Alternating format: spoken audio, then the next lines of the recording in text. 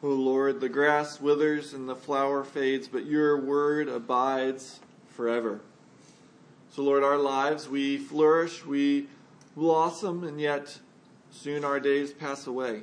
May we cling to that which is not temporary, which will not fade, you and your word. And as we hear it this morning, would you encourage, exhort, and may you be exalted. In your Son's name we pray. Amen. Well, another year, another snow and ice storm in North Texas. It seems a regular occurrence now that come winter, at least one Wednesday night or Sunday morning, Keith and I will be texting back and forth. Do we call it now? Do we wait? Sometimes the forecast gets it right. Sometimes they don't. And it gets canceled. We can look at our weather app and see it coming. It's 7 days away. We might get snow. It's 6 days away. Now it might be ice. 5. It gets closer and closer. And then as it keeps there, you all know what happens a day or two before. Everyone goes to the grocery store. Everyone fills up their houses, hunkers down, because now we're going to have a few days at home and we need all the food we can get. And yet sometimes we don't prepare. And so we have to bundle up, go scrape the ice from our vehicles, drive carefully to the store and buy what we need. We endure those minor annoyances, the scraping of the ice, the slower driving, because there's something better out there. And yet sometimes in life it's not minor annoyances, but major sufferings that we choose to endure because we know something better will come from it. Paul writes about such a situation here in these verses. He's writing from a Roman prison, but he doesn't whine, moan, or complain about his chains. He does not lose heart, and he encourages them not to lose heart because he suffers since he knows there is something better that they need. Let's see how Paul says this by reading Ephesians 3, 1 through 13.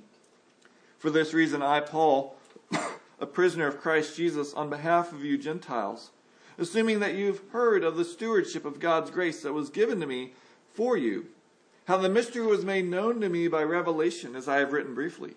When you read this, you can perceive my insight into the mystery of Christ, which was not made known to the sons of men in other generations, as it has now been revealed to his holy apostles and prophets by the Spirit. This mystery is that the Gentiles are fellow heirs, members of the same body, and partakers of the promise in Christ Jesus through the gospel. Of this gospel I was made a minister according to the gift of God's grace, which was given me by the working of his power. To me, though I am the very least of all the saints, the grace was given to preach to the Gentiles the unsearchable riches of Christ, and to bring to light for everyone what is the plan of the mystery hidden for ages in God who created all things, so that through the church the manifold wisdom of God might now be made known to the rulers and authorities in the heavenly places. This was according to the eternal purpose that he has realized in Christ Jesus our Lord, in whom we have boldness and access with confidence through our faith in him. So I ask you not to lose heart over what I am suffering for you, which is your glory. So the emphasis of this passage is that knowing God's plan in Christ shines light on our sufferings. Knowing God's plan in Christ shines light on our sufferings. But before we dive into that, it might be helpful to briefly remind us where we are in Ephesians. You may remember when he opened his letter, the first 14 verses of the letter, Paul is giving thanks to God for all the wonderful blessings we have in Christ. We are chosen, we're adopted, we're forgiven, we're destined to an eternal inheritance. And then he turned to say how he would pray for them and pray that they would have wisdom, that they would have hope, that they would know the power that we have in Christ. He then turned in chapter 2 to talk about how though we were dead in our sins, God by his grace made us alive. And he then expounded on that. Not just Jews, but also Gentiles were made alive. Because as Christ reconciled not only to God, but Christ can bring reconciliation to one another. And that's led now to chapter 3, where he's talking about his specific ministry to the apostles.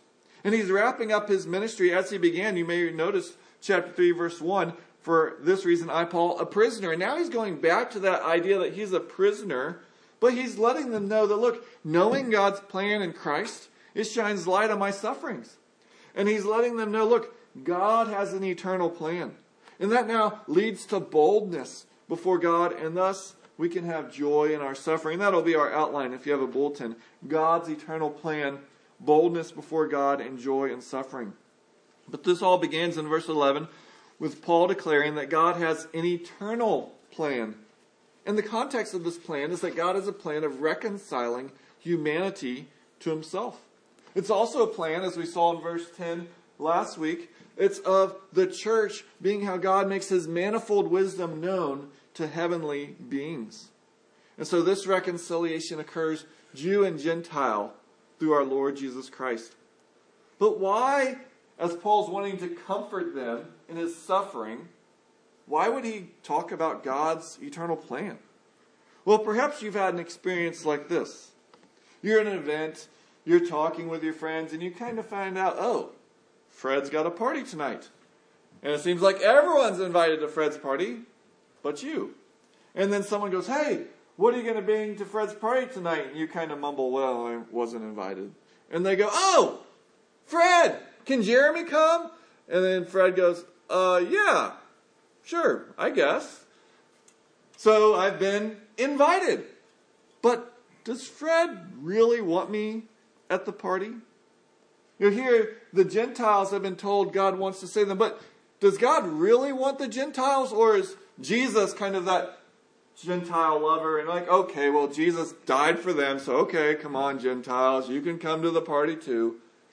No, he's making clear God the Father has had a plan for all eternity for Jew and Gentile. So don't let the Jews act like, oh, maybe you can be saved, but you got to keep the Mosaic covenant. You got to do all these things with it. No, God has had a plan for all eternity to welcome Jew and Gentile. And Paul now makes this clear. This plan to include Gentiles is to be full and equal members of God's people. That has been his eternal plan. It wasn't an afterthought. It wasn't an allowance, since he couldn't think of good reasons not to let them in. And we can see this laid out in Scripture. Let me briefly walk through the Old Testament how we see this. You're right after the fall of mankind in Genesis 3, God promises in Genesis 3:15 to the serpent, I will put enmity between you and the woman, and between your offspring and her offspring. He shall bruise your head, and you shall bruise his heel. So God had a plan to crush Satan through the offspring of the woman and to bring blessing to the earth. We see the promise clearer in Genesis 12:3, where God promises Abram, I will bless those who bless you, and him who dishonors you I will curse, and in you all the families of the earth shall be blessed. Thus this promise is going to flow through Abram, and it will not just be for his people, the Jews, but all families of the earth will be blessed. That's why when God delivered Israel from Egypt, he then tells them, Exodus 19:6, that you are a kingdom of priests and a holy nation. The whole kingdom was to serve as lights to the world, to bring the Gentiles in. They were a conduit by which God wanted to reach the nations. God then expanded that promise, 2 Samuel 7, to King David, where he promised him, your house and your kingdom shall be made sure forever. Your throne shall be established forever. So thus, there's the seed of Eve who will crush the serpent. There's one who's in the line of Abram who will be a blessing to all the world. And there's the descendant of David who will have an eternal kingdom. And then this gets expanded even more in Isaiah. Isaiah 42, this one will be a servant, a light to the nations. And through him, all the ends of the earth shall see the salvation of our God. So one could draw from this, if they just read the Old Testament, that God has all these different agents coming in, all these different plans that he's working on. And he's going to eventually bring these all to pass. Yet the New Testament is clear that there are different promises to the serpent, to Abram, to David, to the nation of Israel. They all find their fulfillment in Jesus. Thus Paul writes in 2 Corinthians 1:20, saying, for all the promises of God find their yes in him. You know, since the prophet, you may remember, Simeon the prophet, when the infant Jesus came, what did he say? He said, I praise God. This is the light of the nations has come. You're saying, look, in this infant is what Isaiah was talking about. Romans 16:20 will talk about how the serpent, Satan, was crushed through Jesus, fulfilling Genesis 3:15. Galatians 3:16, discussing the promises to Abram, says, now the promises were made to Abraham and to his offspring. It does not say into offsprings, referring to many, but referring to one, and to your offspring. And then he writes, who is Christ. Paul is saying, look, the promises to Abram, they're fulfilled in Christ. And when Jesus came into Jerusalem, what did they shout? Hosanna. Blessed is he who comes in the name of the Lord, even the King of Israel. Hosanna to the Son of David. Blessed is the coming kingdom of our father David. Hosanna in the highest. So, the promise to Adam, the promise to Abraham, the promise to David, the promise to Israel, they all, we see, come in Christ. And the point Paul is making now in Ephesians is that God's plan for the Gentiles had been according to the eternal purpose that has been realized in Christ Jesus, our Lord. You know, all God's promises in time that would happen here on earth had been planned in eternity. And this is not a new thought, because even the book of Ephesians opened that God chose us before the foundation of the world. Thus, if a Jew or Gentile trust Christ, they can have access to God. And reflecting on this should bring us great comfort, because it reminds us that God's plans have never been derailed. This last week I went to Graham, Texas, and was part of a workshop on preaching, and my brother and others planned to come. But as you can guess, many of them didn't make it. We make our plans, but God directs our steps. We make promises, but only God is the one who can fulfill every single promise. You know, we have to live with the recognition that it's only if the Lord wills that we will live and do this or that. God alone has had an eternal plan that has never been changed. He didn't have a litany of lawyers who read the fine print to go, okay, are we sure we can fulfill all the agreements on this? Do we need to add another little asterisk here? Well, in case of this, or no. One plan for all time, unchanged. And God's promises and plans always come true. I won't let you into all the dark recesses, but let you know a little bit of how my mind works sometimes. I kept thinking about this and thinking, when I would think of it, that, this reminds me of all these stories, all these movies, where there's this person who seemingly controls everything. They think they're doing something, and then they finally go meet the person like, I was in charge of that, I was in charge of that. Oh, you thought you were winning there? No, I was winning that too. So it made me think of Star Wars, the evil Emperor Palpatine. You may remember, back at the good movies, Return of the Jedi, Luke's there before the Emperor. And he's got the plan. We got the people on the moon. We're going to knock it out. Then we're going to take the Death Star out. And Palpatine mocks. He says, everything that has transpired has done so according to my design. Your friends up there on the moon are walking into a trap, as are the rebel fleet. It was I who allowed you to know the location of the shield generator. It is quite safe from your pitiful little band. An entire legion of my best troops awaits them. And the point is that the Emperor seems to be controlling everything. Oh, you think you're in control of that? That was me. You thought you controlled that? No, that was me. Well, in a non-evil way, God actually does control everything. Everything that we think, I'm going against God. No, that's part of God's plan. Oh, this is going wrong. No, that's part of God's plan. Every single thing is part of God's plan. God has for all eternity purposed to have a people for himself from every tribe, tongue, and nation. He has purposed to love us by sending his Son to die in our place so that we might be forgiven, restored, and made new. You know, as we sing, loved before the dawn of time, chosen in my Maker, hidden in my Savior, I am his and he is mine, cherished for eternity. And knowing the wonderful plan and the purposes of God also helps us to realize that we can have boldness before God. We see that in verse 12. Verse 12 says, in whom, in Christ, we have boldness and access with confidence through our faith in Him. If we drop that phrase in Christ, we miss the vital importance of what's being said about our boldness.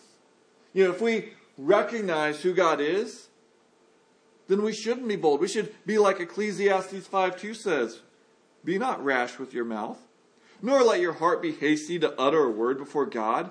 For God is in heaven and you on earth. Therefore let your words be few. When we realize God is utterly perfect, He is holy, holy, holy. He's righteous. He's the eternal God of the universe. Then we're not going to come running in and then go, what was I going to say? Why am I here? Hold on, God. I got to think about what. No, He is God. And yet, Paul's point here is that God's eternal purpose was that in Christ we can have such boldness to come in. This truth is beautifully explained in some of my favorite verses in the Bible. Hebrews 4:14 through 16. You can turn there if you'd like. We looked at it even in Sunday school. Hebrews 4:14 through 16.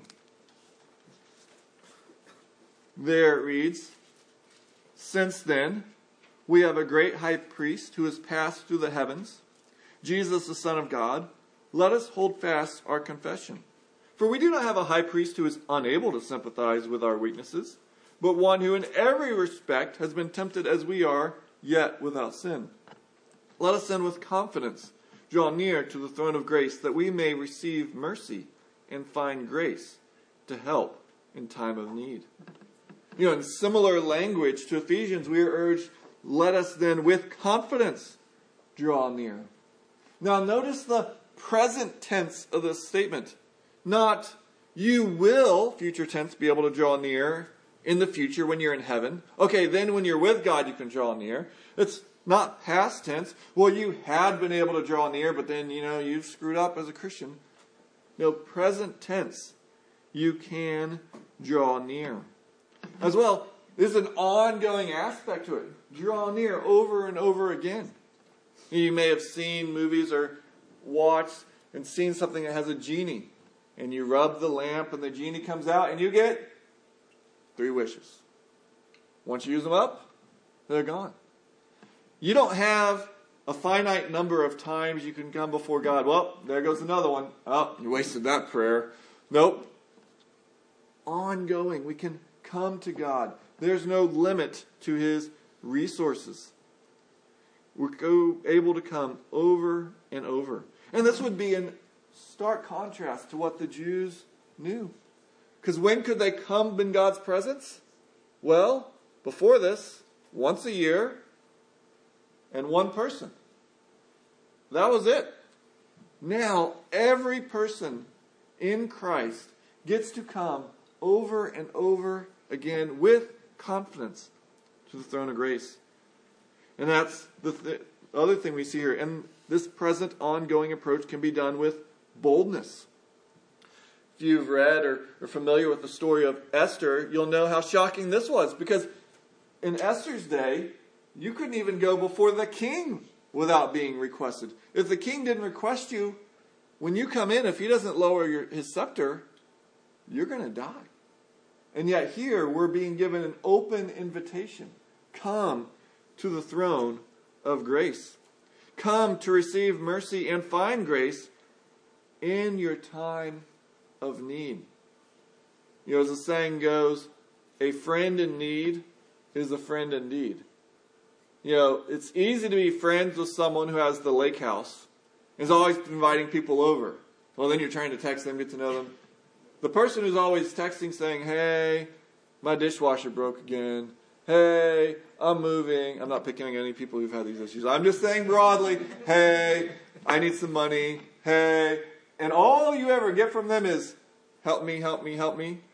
Well, we kind of maybe I'd ought to reply to that text right away. Oh, you're going to Lake House? Sure, I'll reply right away. I'll be there this weekend. God calls us to come in our time of need. He is a true friend who is for us in our strength. And here he's calling us in our weakness to come. And not just to come, but to come with confidence and boldness. Well, why can we have such boldness? Well, it's because it says in verses 14 and 15, he is our great high priest. He's not one who can't sympathize, but he can sympathize with our weaknesses, verse 15 says, because he was in every respect tempted as we are, yet without sin.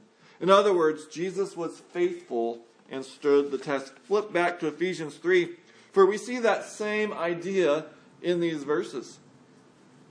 Ephesians 3, verse 12, it reads, in whom we have boldness and access with confidence through our faith in him. Now, you may have a footnote, you may have a note, might not in your Bible, but the faith in him is a good way to translate it. It's a fine way, and you can translate it like that because other passages have a similar idea. And we see that idea through the New Testament, that it's our faith in Christ that gives us boldness. And yet, if you're reading it in the Greek, the more natural reading would actually be through the faith of him.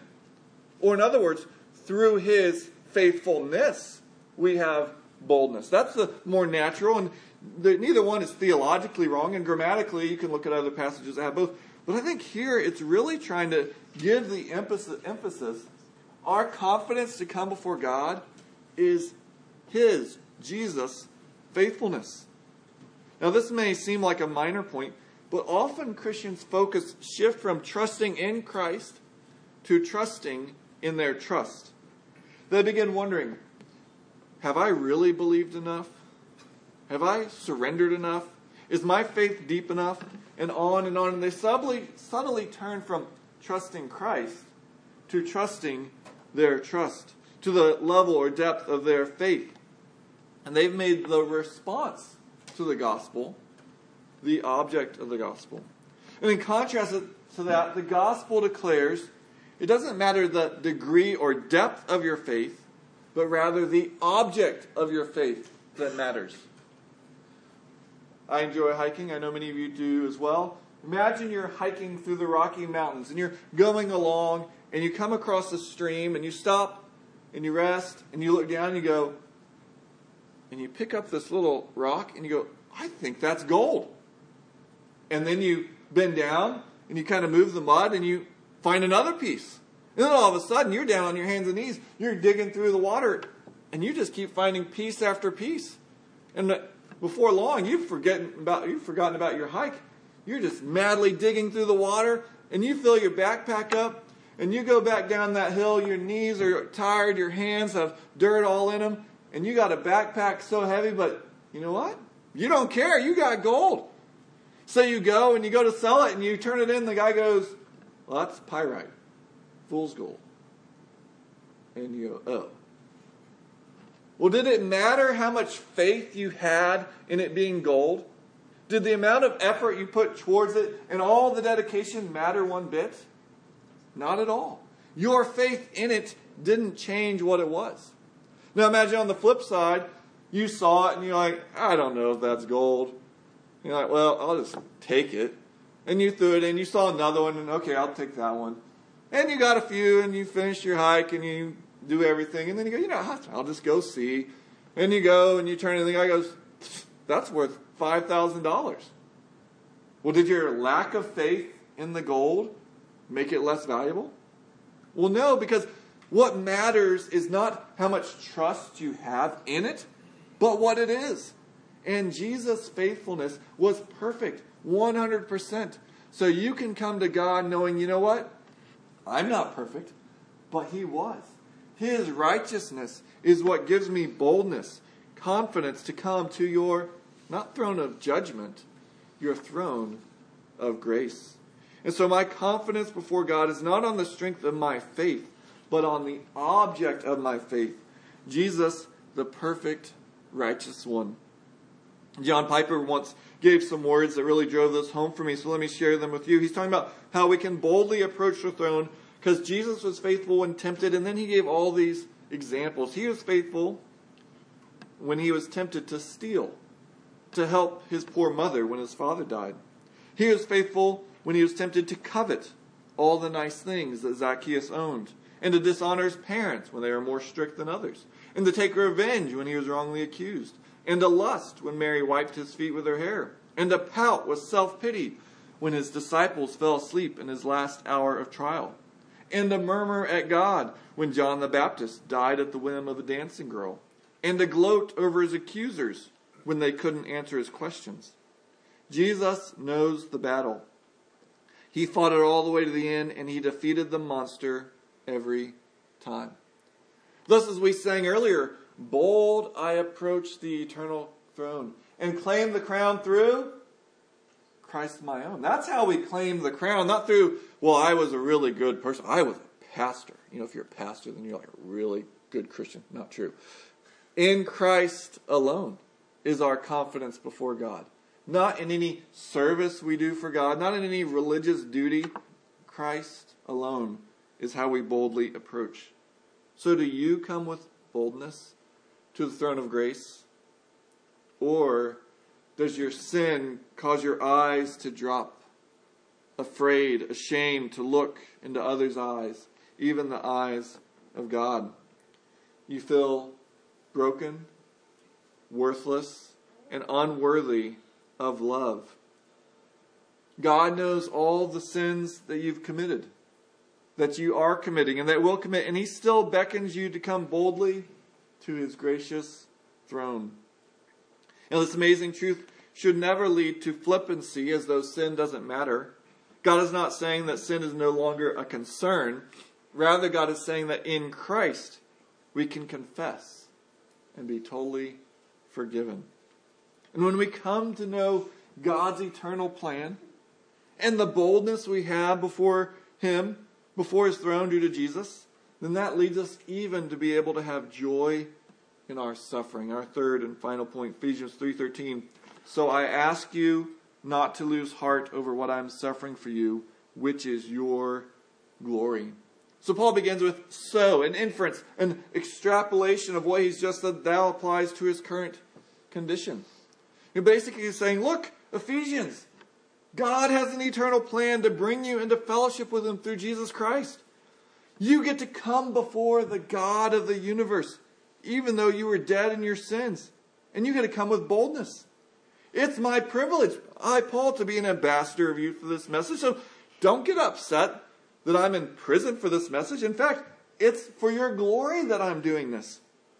Or in other words, Paul can rejoice because he's utterly convinced of the reality of the gospel. You know, we're often like the centurion. I believe, help my unbelief. You know, our view of God and the truthfulness of his word is often small. Yet Paul has such a God-centered view of the world that he can see all things, even the chains on his hands, as part of God's working. Thus, Paul considers, why be discouraged? Well, why do I get discouraged? Well, things aren't going according to my plans. My plans get thwarted, eradicated, halted, and I know, or at least arrogantly think I know, what's best for me in God's kingdom. And when the world shrinks down to my understanding and my perspective, then this world is very, very discouraging and frustrating. Now we should briefly pause and say we're having a whole Sunday school series on suffering. So there's more that could be said. In fact, Paul's joy is not all that the scriptures say. Job, the book of Lamentation, the Psalms of Lament, even Jesus in the garden cried out in their suffering. This is why we should rejoice. That must also fit with cries of agony. Yet the point here, and in many other passages, is that there can be joy even in suffering. Perhaps this joyful agony, if such a phrase can be used, is pictured well by Richard Wurmbrand, the Romanian pastor who was imprisoned by Soviet Russia for preaching the gospel. In his book, Tortured for Christ, Wurmbrand writes of how it was strictly forbidden to preach to other prisoners. It was understood that whoever was caught doing this received a severe beating. So he says, a number of us decided to pay the price for the privilege of preaching. So we accept their terms. It was a deal. We preached, and they beat us. We were happy preaching. They were happy beating us. So we were all happy. So is he saying that while the guards were literally raining blows down on him, that he was just smiling? No. I think he was probably screaming. And yet, even in his screams, he knew there was something worth suffering for. You know, what caused Wurmbrand or Paul's here in prison as well, to rejoice in their sufferings is that they believe what they'd been enslaved for and punished for was truly valuable. More valuable than the alternatives. You know, we all willingly make sacrifices and suffer for what we find valuable. You know, the musician sacrifices hours of time to hone their skill. Those who cherish their nation's freedoms give up their life to go and serve to defend those freedoms. Those who love their family will drive hours to see them and give up vacation time to be with them.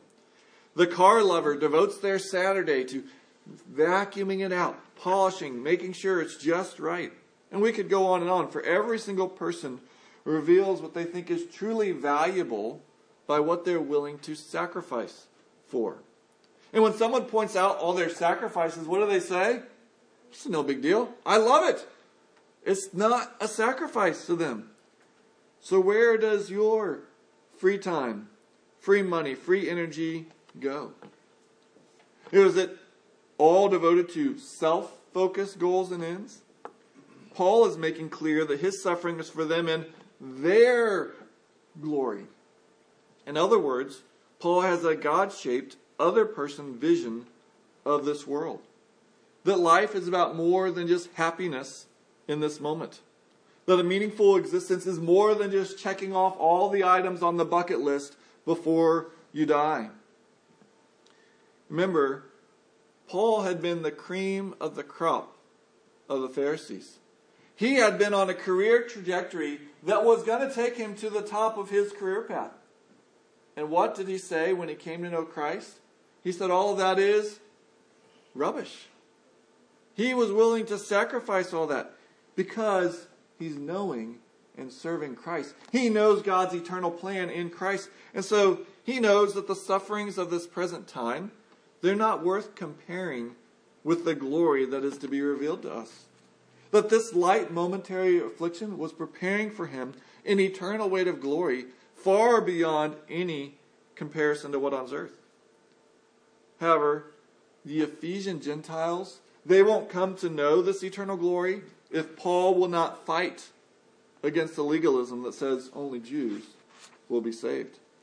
Thus, Paul willingly preached to and for the Gentiles, even though this led to beatings and chains. And he did not then reconsider and pine, oh man, I could just stop this message, get back on that Pharisee track, and no prisons. Then I'm being invited to all the banquets. I'm giving the important speeches. I'm the one who everyone wants to talk to, not beat up.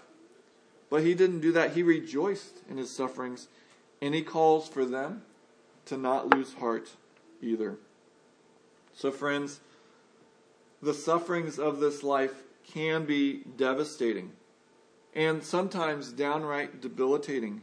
Yet Paul reminds us that knowing God's plan in Christ shines light on our sufferings. If we can savor God's eternal love for us, if we can grasp the confidence and boldness that Christ gives us to come before God, then we can find hope even in our suffering. So may God give us eyes to know God's plan for us in Christ so we can see successes and sufferings with faith-filled eyes. Let's pray. Lord, what incredible thoughts we've considered this morning.